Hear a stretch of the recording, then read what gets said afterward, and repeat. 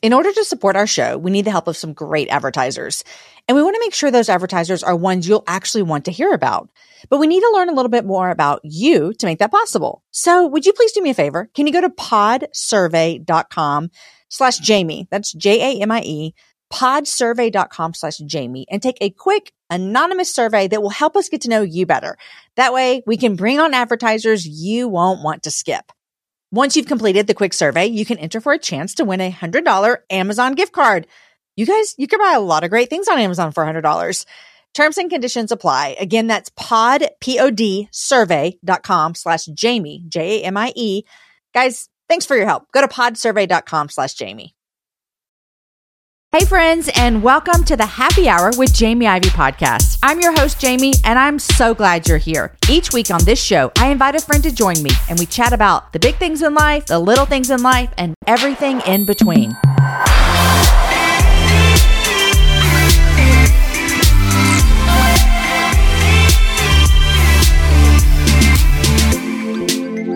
Hey friends, welcome to an episode of the Happy Hour with Jamie Ivey.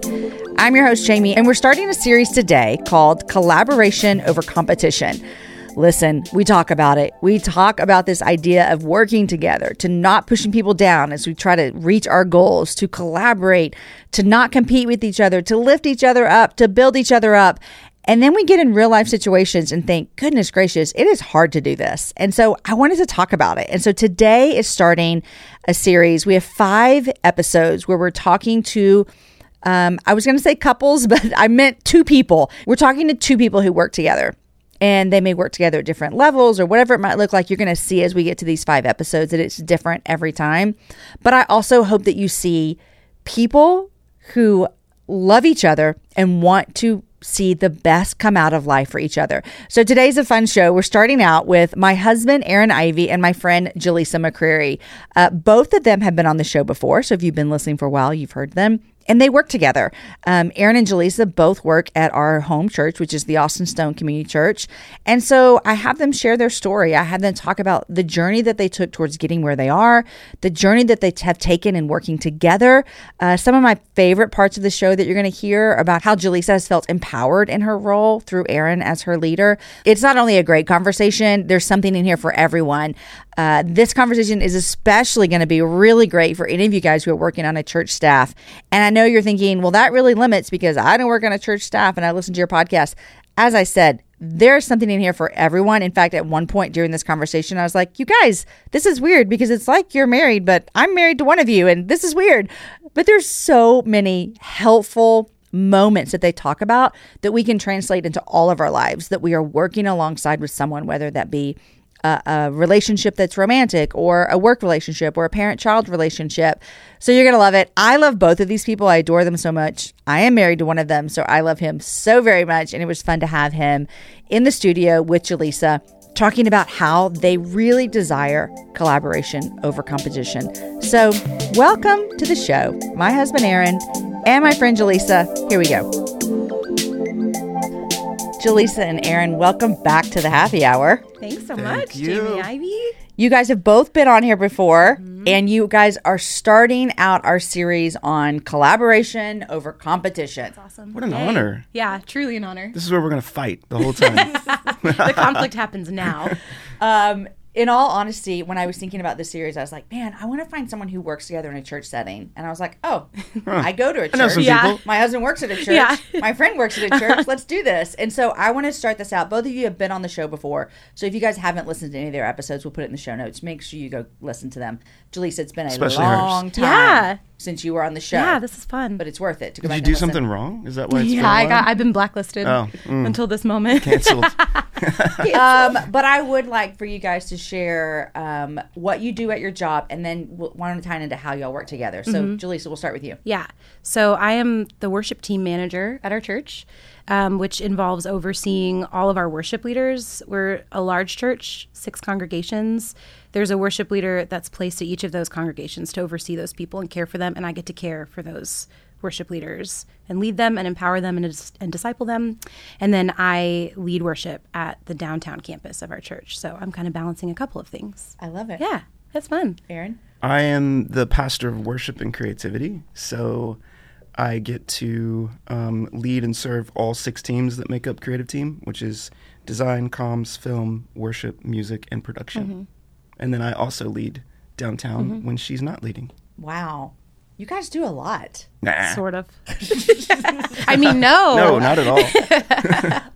Okay, well, I want to go back and start a little bit from the beginning. And so, Jaleesa, I want you to tell us when you first started working at the Austin Stone and what was your job? Because what I know from being an insider and being married to Aaron Ivey is that you have had a lot of different positions along the way. And this conversation can sometimes feel weird because we're talking about a church, but a church also employs people, and a church always also promotes people, and a church also, you know what I mean? And so there is this ladder that you have been moving up on that. And so I want to hear when you first got to the Austin Stone, what were you doing? This is a great story too.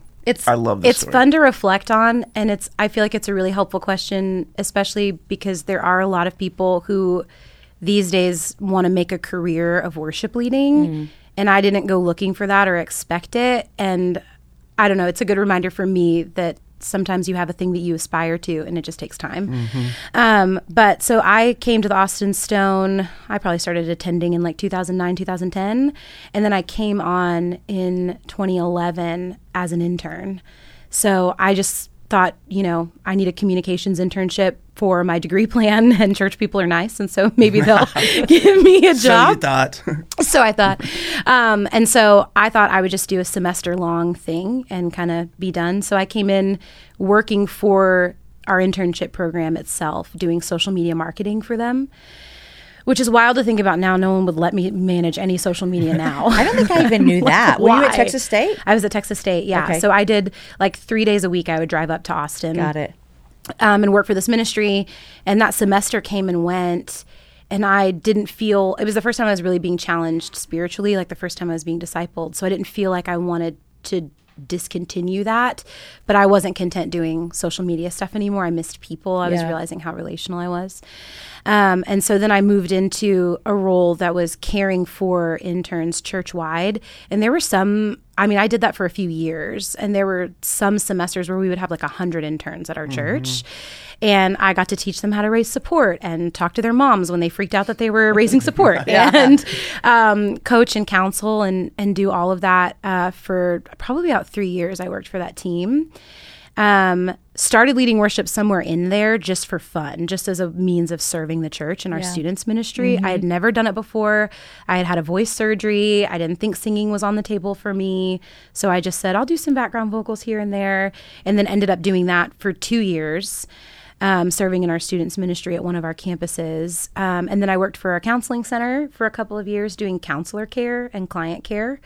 We have a lot of locations of counseling centers, so needed someone to oversee all of that. So I did that for a couple of years and then came on full time with our worship team. And I don't really know how long ago that was. And even since then, even since you came on full time with worship team, I mean, that you went through 7 out of 10 departments at the church, it sounds like. And then even when you started leading worship, your journey to getting where you are now has taken a lot of steps because you were doing student ministry. Were you leading with Brett? I was leading with a guy named Caleb. Yeah. And you were doing that. And then you started leading on your own. And so just give me the little bit of background of where you got to where you're now the director of all of the worship leaders. Yeah. My kind of like peripheral, I was sort of part-time with our worship ministry while I was doing all those other jobs. So I was focusing primarily on the development of women for leading worship, which I realized I'm really passionate about. And so kind of started doing that, finding women across our church who wanted to lead worship and equipping them to do that. So I was doing that. And then when I was brought on full time, that remained a part of my role. And we also made me the director of events. So at the time, we were doing a lot of events. Yeah. This was pre-COVID. Pre-COVID, Events were rocking. Yeah. So many events. And so I was overseeing nights of worship, creative gatherings, intensives. So it's like our mini conference, our big conferences. This is like 2015. Probably, 16. Yeah, I think so. So I managed our events for a handful of years. I mean, maybe 5 years of doing event management. But and thankfully I work where I work and have bosses like Aaron. But I said, you're my boss. If I'm not your boss, that's not real. Even though Amos doesn't know that. He thinks I'm your boss. I got to tell you that story. It's really good. But I felt very heard when I said, I'm totally down to do the events thing because I care about gathering and I feel like an administrative person. But if I can't be discipling people and equipping people to lead worship, then I won't be satisfied. Mm-hmm. And I really felt heard in that. So kind of all along the way, I got to continue investing in people and pouring into them. I led with Aaron at our downtown campus for 6 years. And it was a long time. That's a long time. It's a long time. And then we started having conversations about me stepping out of that and building my own team and leading at other campuses of our church. And you're like, I don't want to do that. And I said, hard pass. Thank you so much for considering me, but no thanks. And thankfully, the Lord spoke pretty clearly about that after I asked all of my Enneagram 6 questions. So a lot of questions. So many questions. A crap ton of questions. And so started rotating campuses, did that for 4 years, and then felt like I really want to settle in one spot with my band. And so the Lord made a way for me to stick with downtown. And then me leading our worship leaders I'm 2 months into it. It just started at the beginning of August. Roll. You guys, in January of 2024, I made a commitment to myself. I wanted to get stronger, which meant I needed to get in the gym, which means I needed to move my body in different ways. You guys know I love to walk. Well, it's spring, and spring is the best time for us to start a new workout routine. It's our yearly collective warm-up, and Peloton is here for everyone's yearly warm-up. This is the best time to get into a good rhythm, to tap into your power and build towards your summer you. I love my Peloton. It accommodates to my schedule with a variety of class links to choose from. I can choose a 30-minute class. I can choose a 45-minute class. If you only have 5 minutes, there's literally a class to get you moving your body in 5 minutes. Peloton has a range of class types fit for every goal and every mood. There are classes if you want to hear country music, if you want to hear rock, if you want to go back to the 80s. If you can't run, take a walking class. Need some grounding? Try yoga. If you want to level up, go for their Pilates or HIIT workouts. Here's what I love is that you can move at your own pace. And that is what I'm learning that my body needs right now. It needs to move at its own pace. Peloton makes the process easier with personalized recommendations and guided programs that take all the guesswork out of working out. You guys, we think about so many things during the day. Let's take the guesswork out. Let's jump right in and let's keep our fitness journey fresh every single day. Peloton has everything you need to get you where you're going. Whether you prefer to run outdoors, row or ride at home, or strength train at the gym, Peloton has something for you. I personally love a good 45-minute hip hop class. It gets me moving. It gets me excited. It's my favorite genre of music. Just ask my kids. Get a head start on summer with Peloton at onepeloton.com. That's onepeloton.com. Okay, Aaron Ivey. Yeah. Give us the little version of how you got to where you are with your job. Okay, so Ivey's moved here in 2008. And when I came to Austin Stone, there was one congregation. Yeah. We were downtown. It was a church of about 1,500 people, 1,800 people. And there wasn't any sort of like worship ministry. It was just contract out some worship leaders and pay some musicians to lead. And so I didn't come as a pastor. We came to the Stone really just to like find healing and community again. We were kind of coming out of a season of being really burnt out and unconnected to church. So the first couple of years I would lead worship downtown for 15, 20 Sundays. There was another worship leader on staff too. And I didn't have this role on my radar either. It kind of just became what it is. So then came on staff full time. And you were still traveling too. Was still traveling. Full-time as a band. Right. And then eventually came on staff full time as a worship pastor, and had to figure out what that meant and how to be a good like shepherd of people, and also how to build a team because there was no team. And so I remember leading downtown. I don't remember the timeline on this. It's somewhere in the story that you mentioned. I remember hearing about this woman that was at West Campus volunteering and leading in student ministry. And I just kept hearing all these stories of like, she's awesome, her voice is amazing, but more than that was like, she's just so all in. She's super faithful. She loves Jesus. She was serving every single Sunday, really, in student ministry, which is a volunteer position. You don't get a whole lot of like credit or applause for being a volunteer in student ministry, but she was like crushing it and just super faithful. And so I reached out to Caleb, the guy that you were leading with, and I was like, hey, we need a female worship leader downtown. Can we like talk about how to like release her from there and have her come and lead our downtown congregation alongside me? And so he was cool with that. Jaleesa came. I feel like you were a different person then. Not like sure yet if you could do this by or no means. if you wanted to do this. But I just remember seeing like something in Jaleesa that was like a spark of greatness, and not just like musically or like singing songs, but like this spark of greatness of like being a leader and being a shepherd of people. And so slowly over time, she kind of owned that role and stepped into it. And then, short version of the story is as creative team grew, and also like a passion for me to be preaching. As that kind of like formed in me, I realized, hey, I don't need to be the primary worship leader downtown, because there are other extremely gifted leaders on our team. And so I remember having the conversation with Jaleesa where I was like, hey, how about you take downtown and you lead downtown? You be the lead worship leader, right, for downtown. And then I'll be your backup whenever you're not leading. And so the role switched. And that was like, man, when I look back on it, that was the best thing that's happened to downtown. It's been fun. Is you taking it. Thanks. So our working relationship is different now. She was just a part of my band, and kind of leaned on me to lead downtown.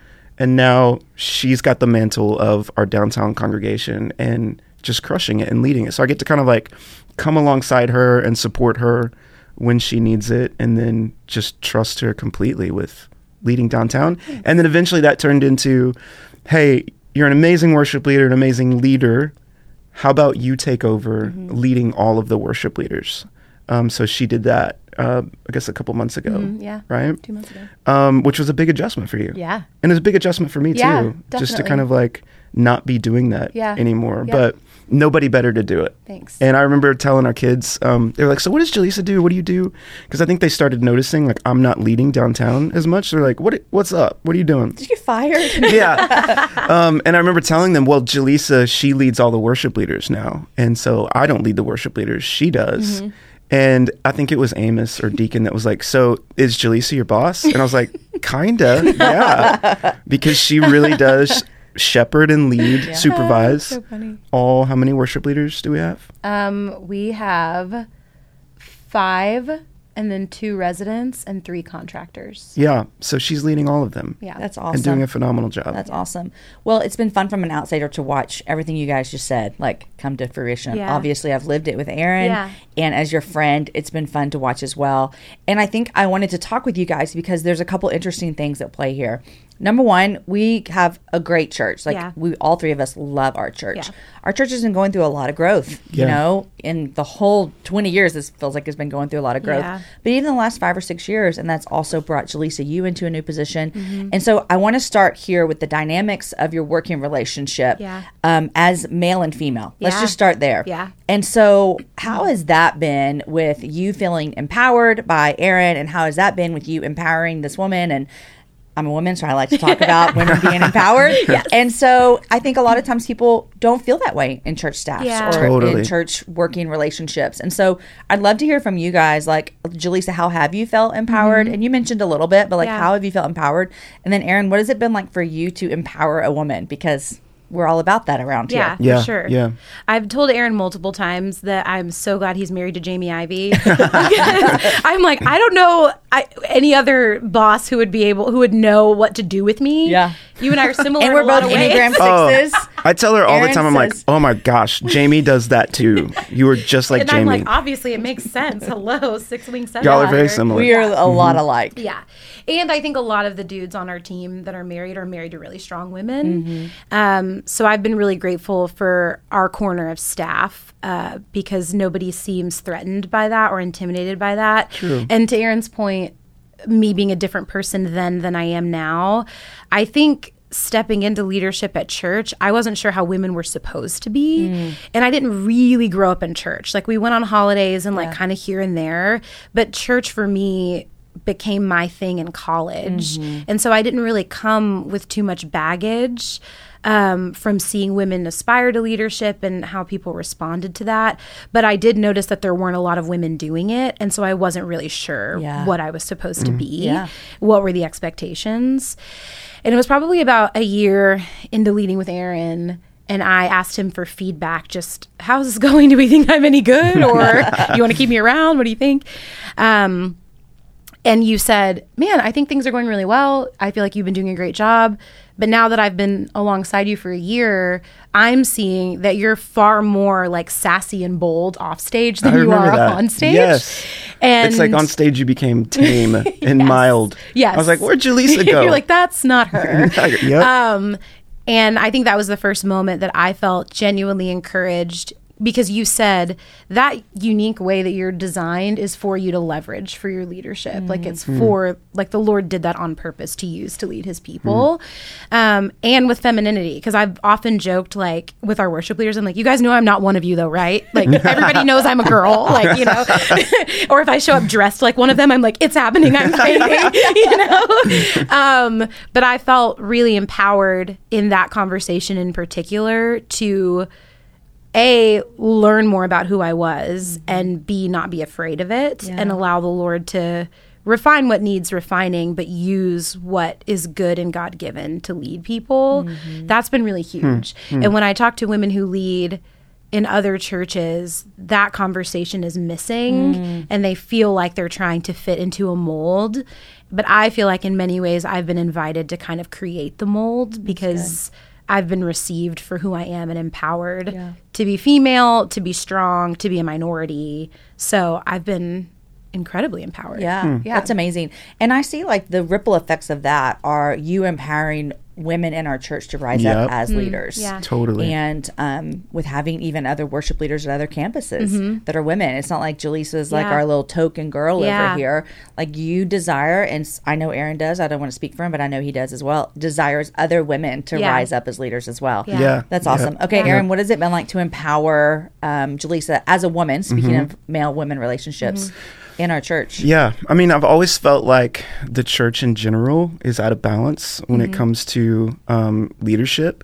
And I think a lot of like, you know, conservative theology will kind of like, will get lazy and lean on, well, you know, it's the role of the male to be the pastor. And so just do all the other things, you know?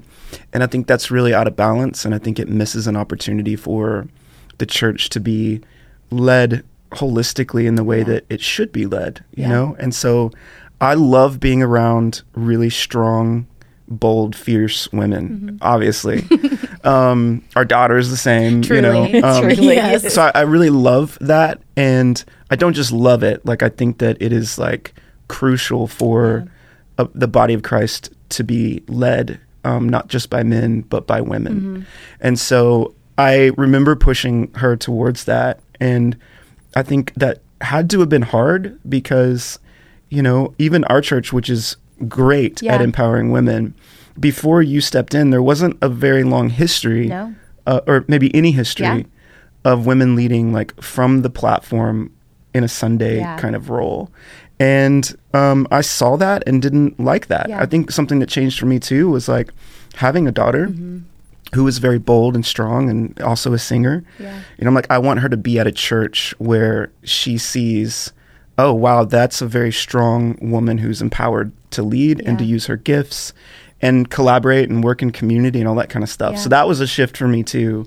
And then just seeing that in her of going, man, there are things that she can bring to the table that I can never bring. There's a way that she's going to lead our downtown congregation that I can't because she has a perspective and an experience that is way different. And so I think that's where collaboration comes in hand, like community, and not like a fake version of like, oh yeah, but I'm still the leader, but we want you to kind of act like you're the leader and lead in this box. But to go, no, like no one should be intimidated or fearful of you continuing to grow in your leadership of shepherding downtown through worship, because like we need both voices, male and female. And you said whenever we had the conversation initially about my shift to downtown, you said they have a lot of fathers. Like they're well fathered. They need a mother. Totally. And I was like, oh, that's a space I can fill. I've always been like the mother of my friend group or the mother of my, Right. And I care a lot about that particular, I love our church, but that demographic that's at our congregation, I'm really passionate about investing in their development of following Jesus faithfully. And so you saying that, it felt like there's a unique and distinct place for me that doesn't step on anybody else's place. Man. It's so collaborative. Totally. When I hear you guys talk about this, one thing that it makes me really, really think of, and in this culture that we live in where we see a lot of leaders really kind of like struggling for power and like holding onto it so tightly that it affects their entire ministry, their family, whatever. We see the downfall of leaders all the time. Yeah. And I have no research on this, but I bet it could go to a lot of them are holding really tightly on a grip. Yeah. They have a grip on something that maybe they need to loosen up on a little bit. Yeah. And so, Aaron, you said really flippantly that it wasn't hard for you at all.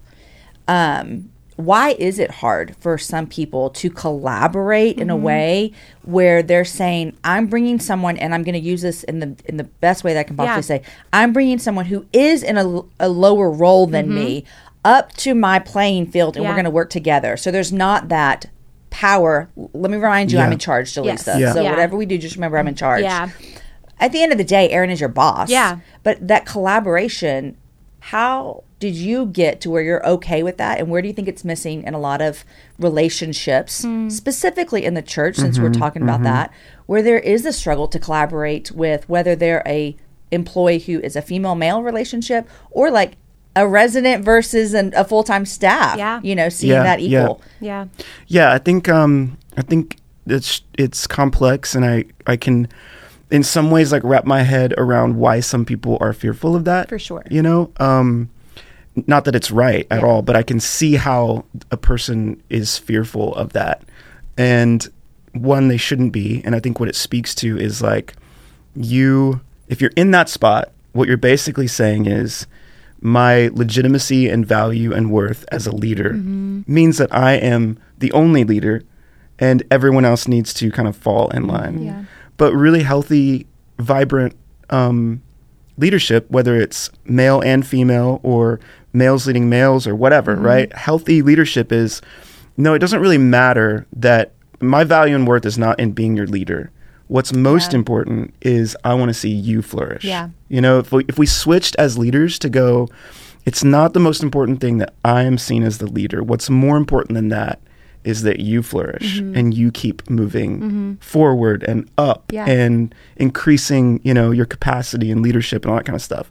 That for me is where I've found value. I think most people downtown would, if you asked them and you said, who is your worship pastor downtown? They wouldn't say Aaron Ivey. They would say Jaleesa because she's the most present. She's there 40-something Sundays a year. Yeah. She's making all the calls about liturgy and what family prayer nights are going to look like. I'm not doing that anymore. It's Jaleesa doing it. She gets to decide from the stage what scriptures we read. Oh my gosh. Sorry. But I think what I'm trying to say is I have found that to be way more fulfilling and way more valuable to me as a leader, that she's flourishing, than for me to be the one that people would say is the leader, right? Yeah. And so behind the scenes, we have to work on like collaboration, and we constantly have to go like, she's leading this part. Yeah. Sure, I'm going to lead this part, but she's leading this part. And there's some like give and take. It's like we're tossing the baton. And so she'll lean on me sometimes when she's like, how would you do this? Yeah. Since you did this before, how would you do this? And I'll offer some feedback and some suggestion, but at the end of the day, she's leading that. Yeah. So I think people are fearful of giving any leadership away because their value and their worth is rooted in, no, I'm the leader. Yeah. And if I give it away, I'm less powerful. Yeah.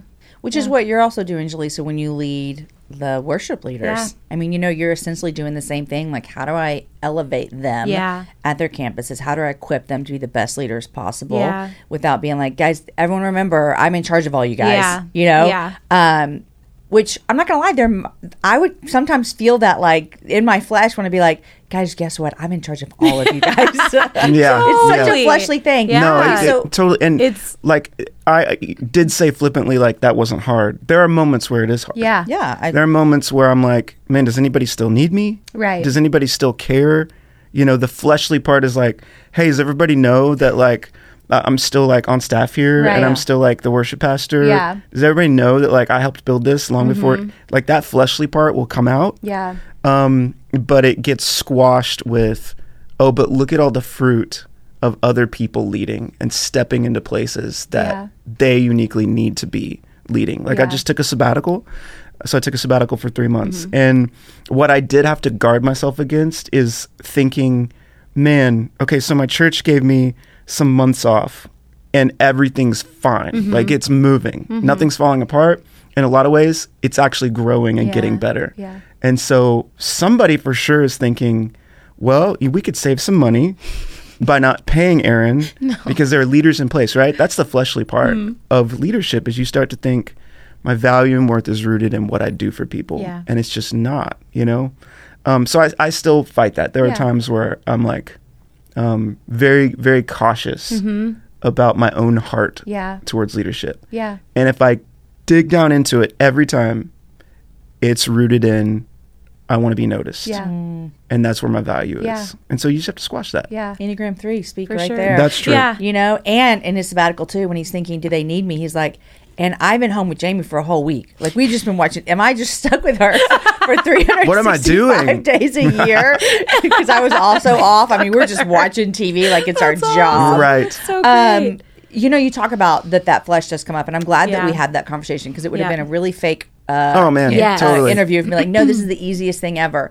And so what I want to know even deeper, and Jaleesa, whatever it is for you as well, because you're leading as well. Aaron's not the only leader in this room. Yeah.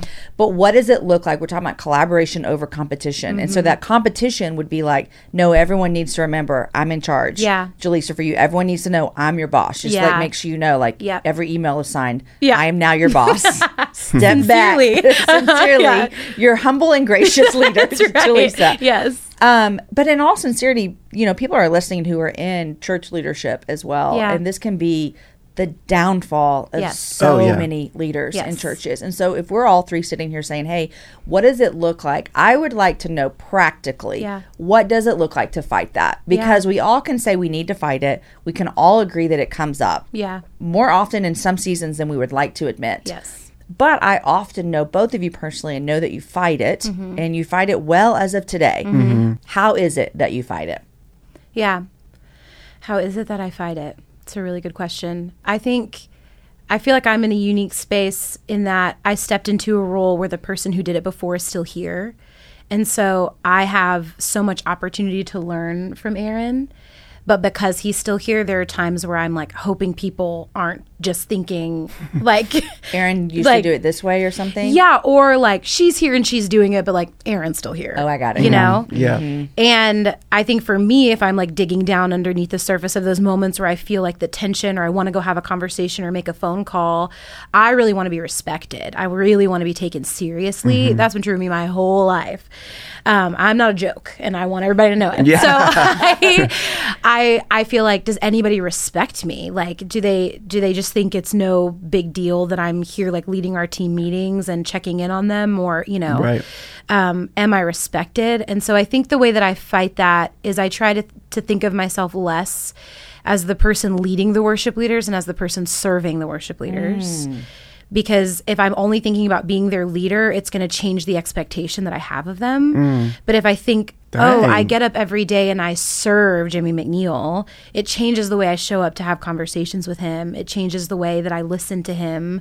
And I don't want to have conversations out of frustration. I always want to check, and I usually will ask someone, hey, I'm having like a frustration with this particular issue. Does that sound like my pride to you? Do you think that it's just that thing where I really want to be respected, so that someone can hand it back to me and say, oh, it doesn't sound like they were disrespecting you. It sounds like they're confused. It sounds like they're hurt. It sounds like, so then I can show up and have a conversation with more compassion. But I do pray daily that the Spirit would fill me, that I would be kind, that I would be compassionate, that I would be a really like present and good listener, and that I wouldn't take things personally and remember that my role is to serve each of those people, to see them be the person and leader that God wants them to be. I just have to make it less about myself and my strength and what I can get out of them or do for them. Yeah. I can think of a couple of examples, like, in the last year or so, where as she's fighting it, I also, as a friend, as a brother, but also as somebody on your team, I have to fight for you in that, and to like have your back, because anytime you're in a spot where like a team has a new leader, but the old team leader is still there, whether it's pastor or whatever, there are those dynamics. Yeah. And for me, I'm like, she shouldn't have to fight that alone. And so if somebody wants to, sidestep her and come to me, I won't let that happen. Yeah. I keep affirming, no, Jaleesa is your leader. And so you need to go work that out with her. Yeah. She's talking about how she fights it. I think it's important for both people to fight like for each other's role in that. And that helps with competition. Because what you could do in that moment is be like, yeah, they're still coming to me though. I'm still, and you have to, this. And then all that is competition, and then so you start competing for, okay, but who still has the most power? Who has the most influence? Yeah. And you can never have like a good team culture or collaboration. No way. If that's in there, I think one way that I personally fight it, because Jaleesa does have gifts that I don't have. Like she has some skill sets that are so much stronger than mine as a leader. And so there's a complimenting, that happens it in goes both ways. How we're both serving worship leaders and the whole creative team. But I also know there are things that she is uniquely better than me at doing. And one of the most freeing things for any like leader, I'm telling you, the most freeing thing is we use this phrase a lot. We used to in our team. We need to bring it back. Give to others what you most desire for yourself. Yeah. So what is it that you crave the most for yourself? Is it fame? Is it, applause and approval? What if as a leader you said, I'm going to choose to give that away to other people. I want their flourishing to happen. Yeah. And so for me, I used to want to be the dude. Like when people think of XYZ, they think, oh, Aaron did that. But when you choose to give what you want the most to other people, man, competition like goes away. Because it's no longer about like, how can you win? Or how can I win? But how can we like be excellent in what we do, and how can our church be like thriving and healthy? I think if you look at most like toxic leaders, they all have that sense of like competition of like, I want to make sure everybody knows that I'm the dude. Yeah, for sure. Yeah. I do feel like I've thought this from the beginning of working with you, that's a very consistent part of your leadership and personality is to give away things that you could hold for yourself, or even things that you really enjoy. Like you have a whole team of people that songwrite and create music. You're incredible at that, and you love it, and you've spearheaded it, but you've invited people in and given away leadership within that. And then the same with our worship leaders. And I think on this side of it, what I feel very honored to do is to get to step in to be a voice for our worship leaders, so that you get to be a voice for our whole creative team. Because us on the worship leading side, most of us have been leading worship at our church for a long time. So we've gotten Aaron Ivey's voice for a long time. Right. And you have a lot of wisdom. We're not sick of it. And it's time for a change. Long enough. Get him out. Exactly. No. But I think there's so much wisdom and experience and inspiration that you bring that we would have been robbing our other creative ministries of if you had only stayed with the worship leaders. So I think even in my service, I'm like, oh, I get to step in and wrangle this group of people so that Aaron is able to invest in the rest of our creative team, and they get to hear from him and be challenged by him and inspired by him the way that I was, that got me to where I am now. That's cool. And then even downtown, I love that I get to lead as many Sundays as I do, because you get to preach. Right. And that's a gifting that God has placed in you and is growing in you. And that's really fun to me, to get to like fan the flame of that by like, I'm over here leading worship and he's over here preaching, and this is freaking awesome. Yeah, don't tell anybody. But when I'm preaching and she's leading worship, we're literally like, this is the best. We love everybody else. This is awesome. But I think it is because of you guys the worked together for so relational, long. the relational dynamic of we are choosing to be for each other. Yeah. And there's competition. We're gonna weed out. Yes. We're gonna intentionally pull it out. Yeah. Has no place. Yeah, definitely. Yeah. Yep. I like that you're talking about intentionally weeding out this competition. And I think that is something that we have to do uniquely within our own hearts, I think. But I would go on a limb here, and I haven't thought this through clearly, so it might be wrong.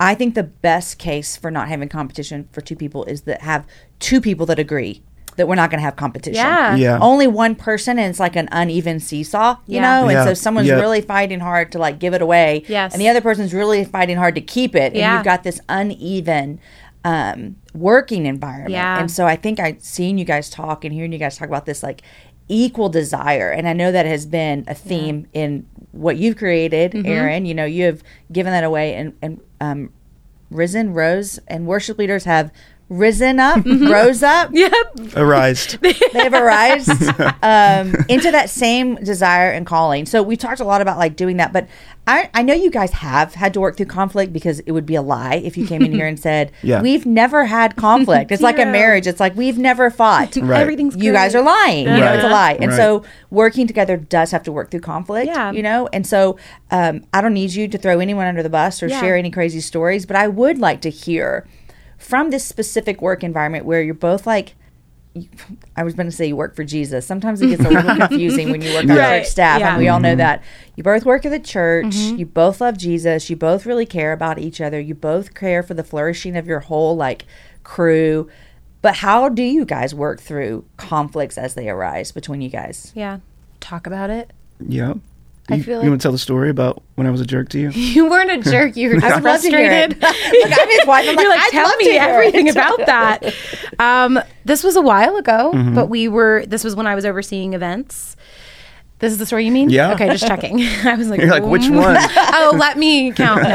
No. They're few and far between. I was overseeing our events, and we were doing an intensive, which is like a mini conference. We have, like 50 worship leaders coming to hang out with our team. We need to bring that back, by the way. Oh, we are. It's my favorite thing. I meet people when I travel. Yeah. And they're like, I met your husband. I'm like, where? And they're like, at your house. You're I'm like, cool. was I there? Yeah. And he's like, I don't think so, but we were in this barn and all the things. You're like, So- yeah, I cool. live there. That's yeah, cool. that's my house. Yes, that's one of my favorite. I was events that inside we and do. like taking a bath, and you guys were working. Probably. You went to bed early. You were Yeah. reading a book. So we were doing one of those, and they were 2-day long things, but they usually ended with a dinner at your house. And so I was responsible for kind of getting all of our decorations and catering and all of that stuff out to y'all's place. And we got out there, and I had forgotten the decor box. And Aaron was like, well, where are the tablecloths? And like, where's the decor? Like, That was in Enneagram 3 mode of like, It was this so isn't going to be 3. awesome. What happened? It was so 3. Right. And in the moment, I was like, crap, like I have totally dropped the ball and messed up. And I had someone coming that was bringing it, but it was just later than I was we kind would of a have jerk. planned. Yeah. I don't think you were a jerk. But He you told were me about it, actually. He did. Yeah. He was genuinely frustrated. Yeah. And I was like, this is fine. Like, we'll talk about it later. Like, and I know you well enough to know it didn't feel like you're coming for me. It felt like I was threatening one of your values. Right. And so No, totally. that's a different thing. And so I was like, okay, and then I think I was in y'all's kitchen and I was like washing something, and you came in and you said, hey, I'm really sorry. And I said, what for? And you were like, I was such a jerk outside over the decorations thing. You've done so much, and I'm so grateful for everything Yep. that you have done.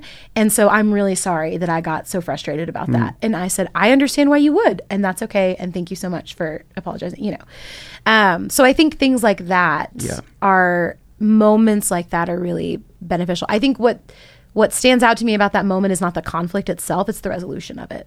Like the fact that you came and said, I'm really sorry for the way that I handled that is what stands out to me more than I messed up and forgot the decor box and all that good stuff. Well, and for you too, it's like you were willing to drop it Sure. afterwards. You didn't. Yeah.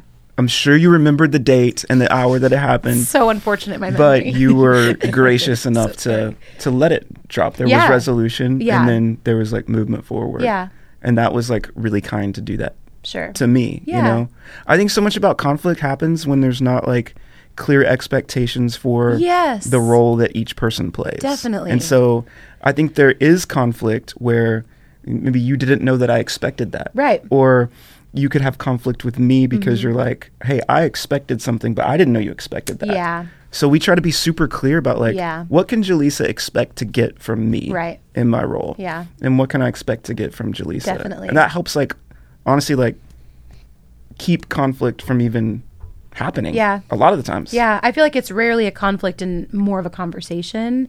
And I think Totally. each of us is proactive enough to, even because we're sharing Sundays downtown, I'm going to like make a first pass at what the year could look like in terms of who leads what days, and then hand it to you and ask you what you think of it, rather than a moment of being like, well, I'm in charge of the worship leaders now, so like here are the dates you're going to lead. No, like, totally. Sorry, man. But you could do that. You have every reason and right to do that. But you're right, you don't. I would not. And do that. well, I mean, you could. Can you send them to me so then I Yeah, can let yeah, you yeah, know? yeah. She would love to be a part of that. You tell me. I would love to be a part of that conversation. When is he here? When is he preaching? Yeah. You know, as I listen, you said something so key, Jaleesa. You said I was really touching on one of his values. Yeah. And I think a lot of times when you're in, I mean, as you guys are talking, it's really like weird over here because this is my husband. I'm like, this is like a marriage. This is like how you work out conflict in a marriage. Good friendship should be just as deep. Exactly. Yes. You know? And so I'm just like, it is. There's so much truth here of working together, of like understanding, like, he's not coming at me right now. Yeah. I'm hitting one of his values and I'm going to not come back at him because Right. I know we're going to resolve this. Yeah. And for even accepting an apology, Yeah. you know, and like, oh yeah, he should apologize. Yeah. He messed up. And then understanding that. And I think that comes from years of collaboration Yeah. over competition. Mm-hmm. I Yeah. mean, it is just you're building a foundation on top of that foundation so that when someone forgets the decor box, yeah, there's a moment. Yeah. But it is easily solved. Yeah. I am just over here. Literally, I was thinking, like, I'm so proud. I'm like proud of both of y'all. I'm proud of my husband. Yeah. I'm proud of you as a friend. I mean, I always say we go to a really amazing church, Yeah. and everyone's, I'll get messages sometimes like, I'm coming to Austin. Which campus should I go to? And I'm like, duh. Downtown. Downtown. Jaleesa's at. The one Jaleesa's at. my gosh. So everyone come visit and come say hi to Jaleesa. Please. Yeah. And you'll talk to Yeah. them after. I mean, don't think I Jaleesa really will. is like this, like, I'm running to the back to the green room. Jaleesa will be your friend. No, to she hang actually out. likes people. I do. Yeah. like people. And I mean, Aaron can attest to this. All three of us in here get the joy and honor of also ministering outside of our local Yeah. church. And so when I do that, there are so many times I text Aaron, I'm like, you better be grateful for Jaleesa. No, all the time. So nice. You know? She's And like, then- Jaleesa needs more money. She can't ever leave. And So then nice. when I get the privilege to lead with you, Yeah. because I do get that honor Yep. to stand on a stage and preach, and Yeah. you lead worship at places. And I text Yeah. Aaron, and I'm like, it is awesome. amazing. So So I fun. understand why you love it, Aaron. So fun. I love it. Okay, I want two more questions for you guys before we go. I'd love to hear, because you guys are both musicians and artists, and your worship leaders Yeah. at our local church, who has influenced you the most? I had two questions I was going to give you, and I don't know if they're same or different. I was going to say as an artist, and then as a worship leader. Do you have, maybe it's the same, maybe it's different. Yeah. So I met Jesus in college, and somebody told me about a worship leader named Charlie Hall.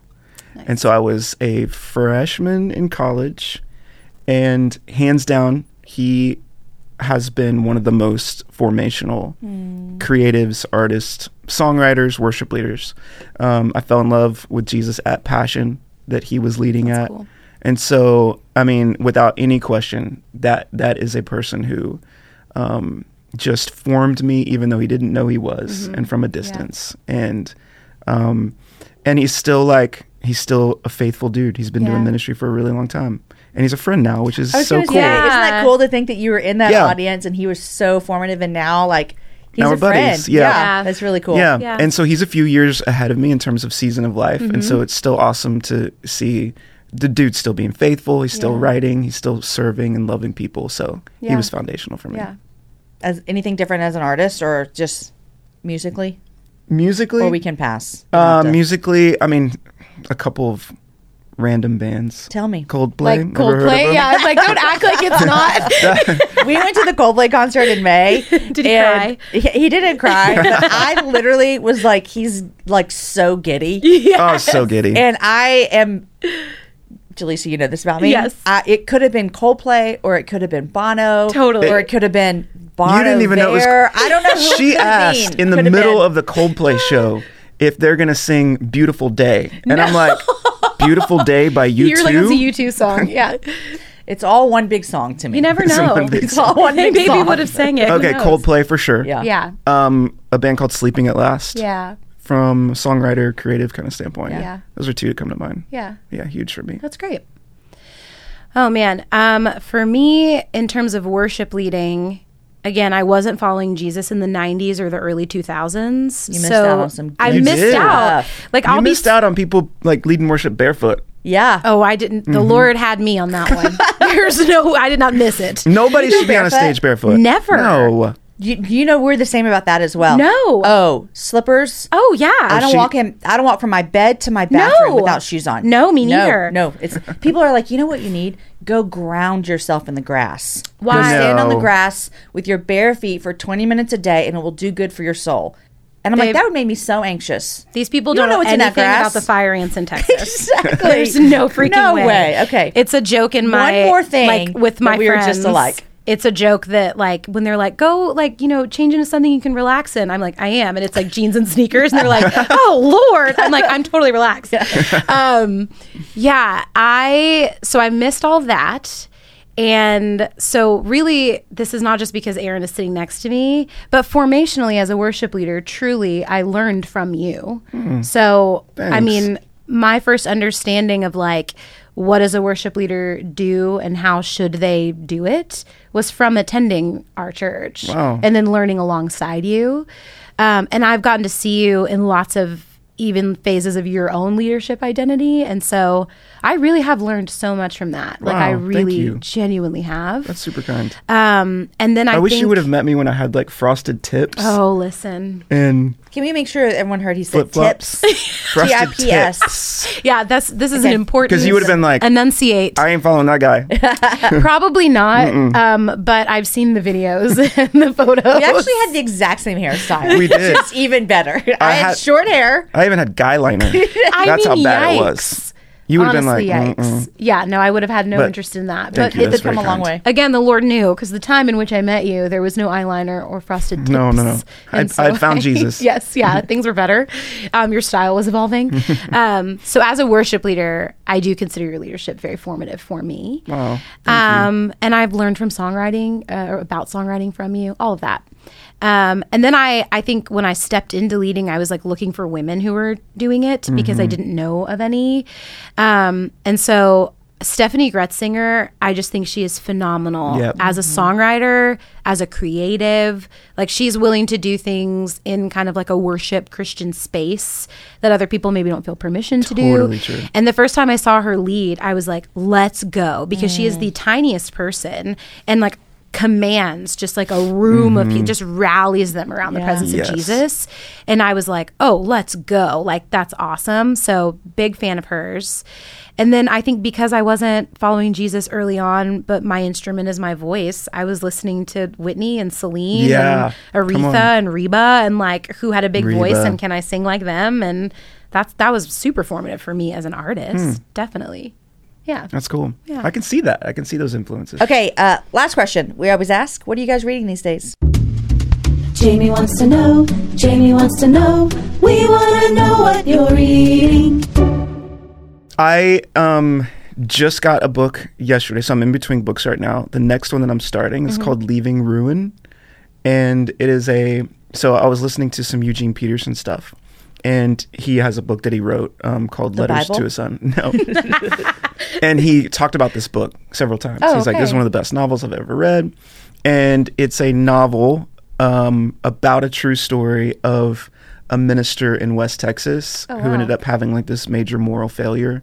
And so he's leaving Ruin and having to like wrestle through like, what do I do with life? How do I reconcile? Dang. And I've heard it was like just one of the most foundational books for Eugene Peterson. So if Eugene read it, Yeah. Let's I'm all gonna read read it. it. We all want to read it. Yeah. so I it's wanna sitting read on it my next. countertop right now What called a Leaving great Ruin. title. Leaving It's Ruin. super obscure, like, It looks like an old book. Old I saw book. it when I Yeah. got home, yeah. but that's what I'm digging into. That's awesome. Yeah. I'll have to put that on my list. I just finished, you saw me reading this summer, and I finally finished it, is Forgiving What You Can't Forget, Lisa Turkhurst.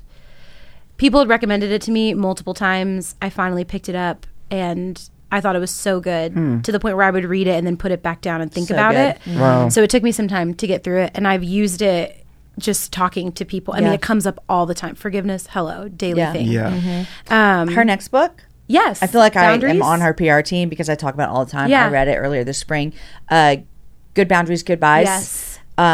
She's coming on the show in a couple weeks, and it's a great kind of follow up to that. Okay. Really good about healthy boundaries. Yeah, because those are that's hard exciting. for women. They're hard for Christian women. Yes. They're hard for women in the South. Yes. All the things. Yeah, absolutely.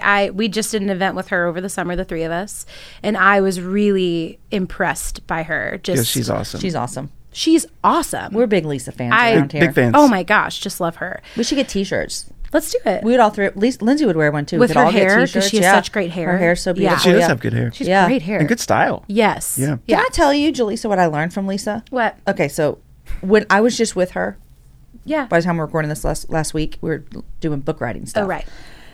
I walked out of there with a lot of book writing knowledge. Okay. But also, one morning I came downstairs and I heard her hair dryer going. Oh, gosh. And then about 10 minutes later, she walks out looking amazing. And I think to myself, and then I said out loud to her, "Did you wash your hair?" She said, "No, I just washed the top, the bangs." Genius. I said, "I'm sorry, can you say that one more time?" She said, "Yeah, I just washed like the top area where it was oily and then I blew dry that out." And I thought to myself, I mean, I got a hat on when we're interviewing because I need to wash my hair at the top. And so I left that week. Aaron's dying. I have no idea what Wait, this is brilliant. I know. And she said, I just put some water there and shampoo. Does and then she tie rinse it back out. the rest of her hair? I'll get some more information. Okay, I have questions. But yeah, that's what happened. That's so smart. And I said, thank you for your book writing knowledge. And also thank you for this tip that will now go with me until I meet Jesus. Yeah, absolutely. That's So there brilliant. you go. That's brilliant. That's Okay, the name what of your next book, Washing Your Bangs. Okay, what else are you reading? Yeah, so I just finished Lisa TerKeurst's book, and now I'm about halfway through a novel called Sharp Objects. Have you ever read it? I have. By the writer of Gone Girl. Yep. It's been on my list for a long time, and I was in the mood for a thriller. Yeah. So Have you read Gone Girl? I've not read Gone Girl, Okay. but I've seen the movie. So I Book's thought, better, obviously. Okay, yeah, usually is. And there's no nudity in the book. Oh, right, yeah, Is that what's movie. his name, Naked? Yes, that movie's Yeah. intense. Yeah. Who was that? Isn't it Ben Affleck? Ben Affleck. Yeah, it's intense. Yeah. So anyway, guys, careful. If you're going to watch Gone Girl, Just you're going to see Ben Affleck's backside. Parent guide that Gone Yeah, Girl. But yeah, so I'm reading Sharp Objects right now. Okay. Yeah. Cool. Gillian Flynn. Gillian Flynn. Yeah, I was you trying go. to remember her name. Yep. I've read a handful of her stuff. I went through a season a couple years ago where I read a lot of her books. Okay. Yeah, I They're might be on intense. that trajectory. Yeah. I've liked it so The far. most intense thriller book I ever read, Aaron, I don't Oh, know if yeah. you read it. The Girl with the Dragon Tattoo. Yeah. I've never read that. I read it. Don't go see the movies, you guys. No, no, Okay. no, We no. walked out of one. We walked out one. Oh, yeah. dang. I mean, and like, I read all I hate three. when you There's have to three. do that. yeah. They're rough. Oh. They're rough. But they are intense and like, I couldn't stop. Yeah. But you love scary movies. I love them. And also, Aaron, you know this, Jaleesa loves Halloween. Oh, it's my favorite holiday. Are you kidding me? I know. She has a ghost tattooed I do have on a tattoo her of a arm. ghost. You know it's my least favorite holiday? Why? Because it's scary? No, not because it's scary. When the kids were little, I hated this the is- excess. this is unbelievable. I Listen to hated the this. like, buy me a costume. Like, talk about I hate talk it. about fun mom over here. No costumes allowed. sad. No, I bought costumes. Our She kids- wouldn't even okay. buy them a basket to put their candy in. They had to take Listen. a pillowcase. Hey, that's classic. That's very classic classic. Halloween. But listen, costumes. My kids lived in costumes when they were younger, so Sure. I'm joking about that. But they would come home for trick or treating, which I remember the first time we took Caden. He was like 4, and he went to the first house and got candy, and he came back and he's like, "Okay," and then we're like, "No, there's more." I mean, it was just like we just opened Yes. up this. And Yeah. the way I parented when my kids were younger is if they don't know, they don't know. Yeah. So why teach them that you put syrup on your waffles? Sure. You don't need to know Yeah. that. It's not good for you. That would have saved me. My friend Amy, one time took our kids to breakfast and the kids were little and she's like, "Do you want syrup?" And I was like, "Shh, shh. They don't They know. don't know what it is. They don't Nope. know. Don't tell them. She's Don't like, tell them. "Your kids don't know about syrup." I'm like, "They don't need to know." Yeah. So anyhow, Halloween was kind of those things, but they would come home. This is terrible. And I would make them lay out all their candy on all the- on the on the table. counter. And I was like, "Okay, guys, you can have one piece for the next 10 days. So everyone pick out 10 pieces of candy." oh my and gosh. then we're going to throw the rest away, kids. Oh my gosh. She did. Listen, kids don't need all that candy. This is so I've so- scarred my kids for life. So they I don't love know. So they're like, this. okay, 1, 2. But you're doing them a favor in the long run. We're Except avoiding it always- diabetes it- out here. Yeah, but it backfires Yeah. because listen, now I have these big kids who probably, if I cleaned out their rooms when they go to college, I'm going to find stashes of Oh, candy yeah. Yep. in their rooms. Oh, and yeah. I'm like, you know what? I've lost control. Everyone knows I have a sugar addiction. It started as a child, and See? my parents love to tell a story about we moved houses and they found like old cupcakes Oh my like under my bed and candy in my Gross. drawers. It's like that. I love it. And did your parents let you have all your Halloween candy? Yeah, but it had to go in like container that was kind of high up, and I had to get permission. But you could have it all. I could have it whenever they were like, "Hey, you've eaten, your square meals." For I just need everyone to see that your mom allowed you to have it all. I allowed my kids to have 10, and we all turned out the same. Everything is That's fine. true. That's right. It all works out in the end. I All works also out in the just end. heard a parent told me recently that they play a game with their kids on Halloween called the Great Pumpkin. Have you ever heard of No. that? No, tell us. So she said, we call it the Great Pumpkin, and we teach our kids that from all the Halloween candy that they get, they can give away their candy, and it's a lie Okay. that the candy will go to kids who don't have candy.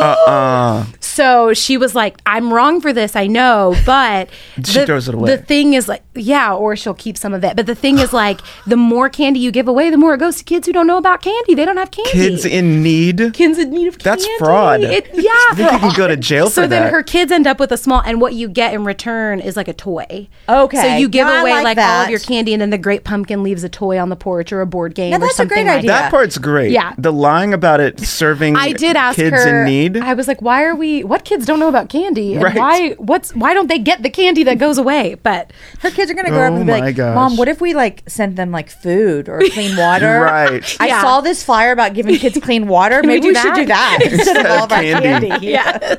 Amazing. Okay, well, you guys, I adore you both. Likewise. So much. Jaleesa, please don't ever leave us. But we Please, know you please, might please. one day because hope there'll be I don't. bigger and better things out there for you. No, there's nothing out there. It's a Nothing out big, there. dark, scary No- world. right. No Don't leave grass us. on Stay the other put. side. Yeah. You know, we need to invite Jaleesa over to our house before Halloween. Have Oh. you driven into our neighborhood lately? Yeah. No.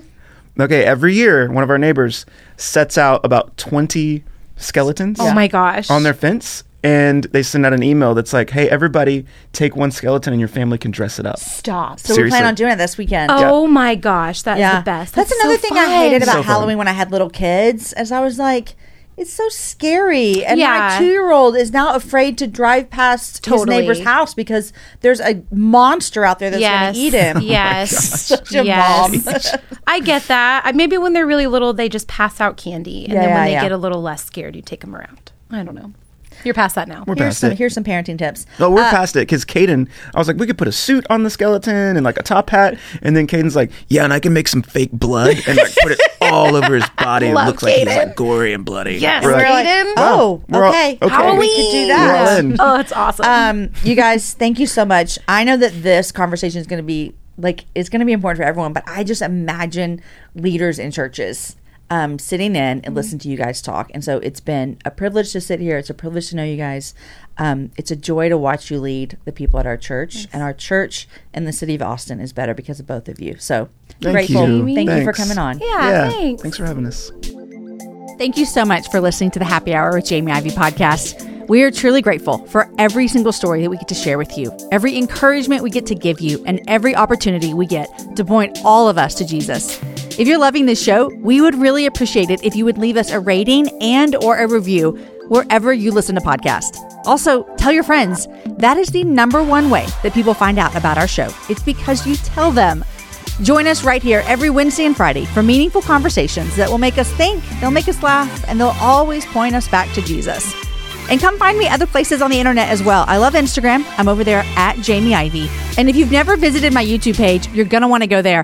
Have you ever listened to a show and wondered, I wonder what they look like? Well, go find us over there. It's jamieivey.com/YouTube. The Happy Hour with Jamie Ivey is a production of Ivey Media Podcasts. Executive produced by Jamie Ivey, produced by Lindsay Sweeney, edited by Angie Elkins, show notes by Ashley Miner, art by Jen Jett Barrett, original music by Matt Graham, and I'm your host, Jamie.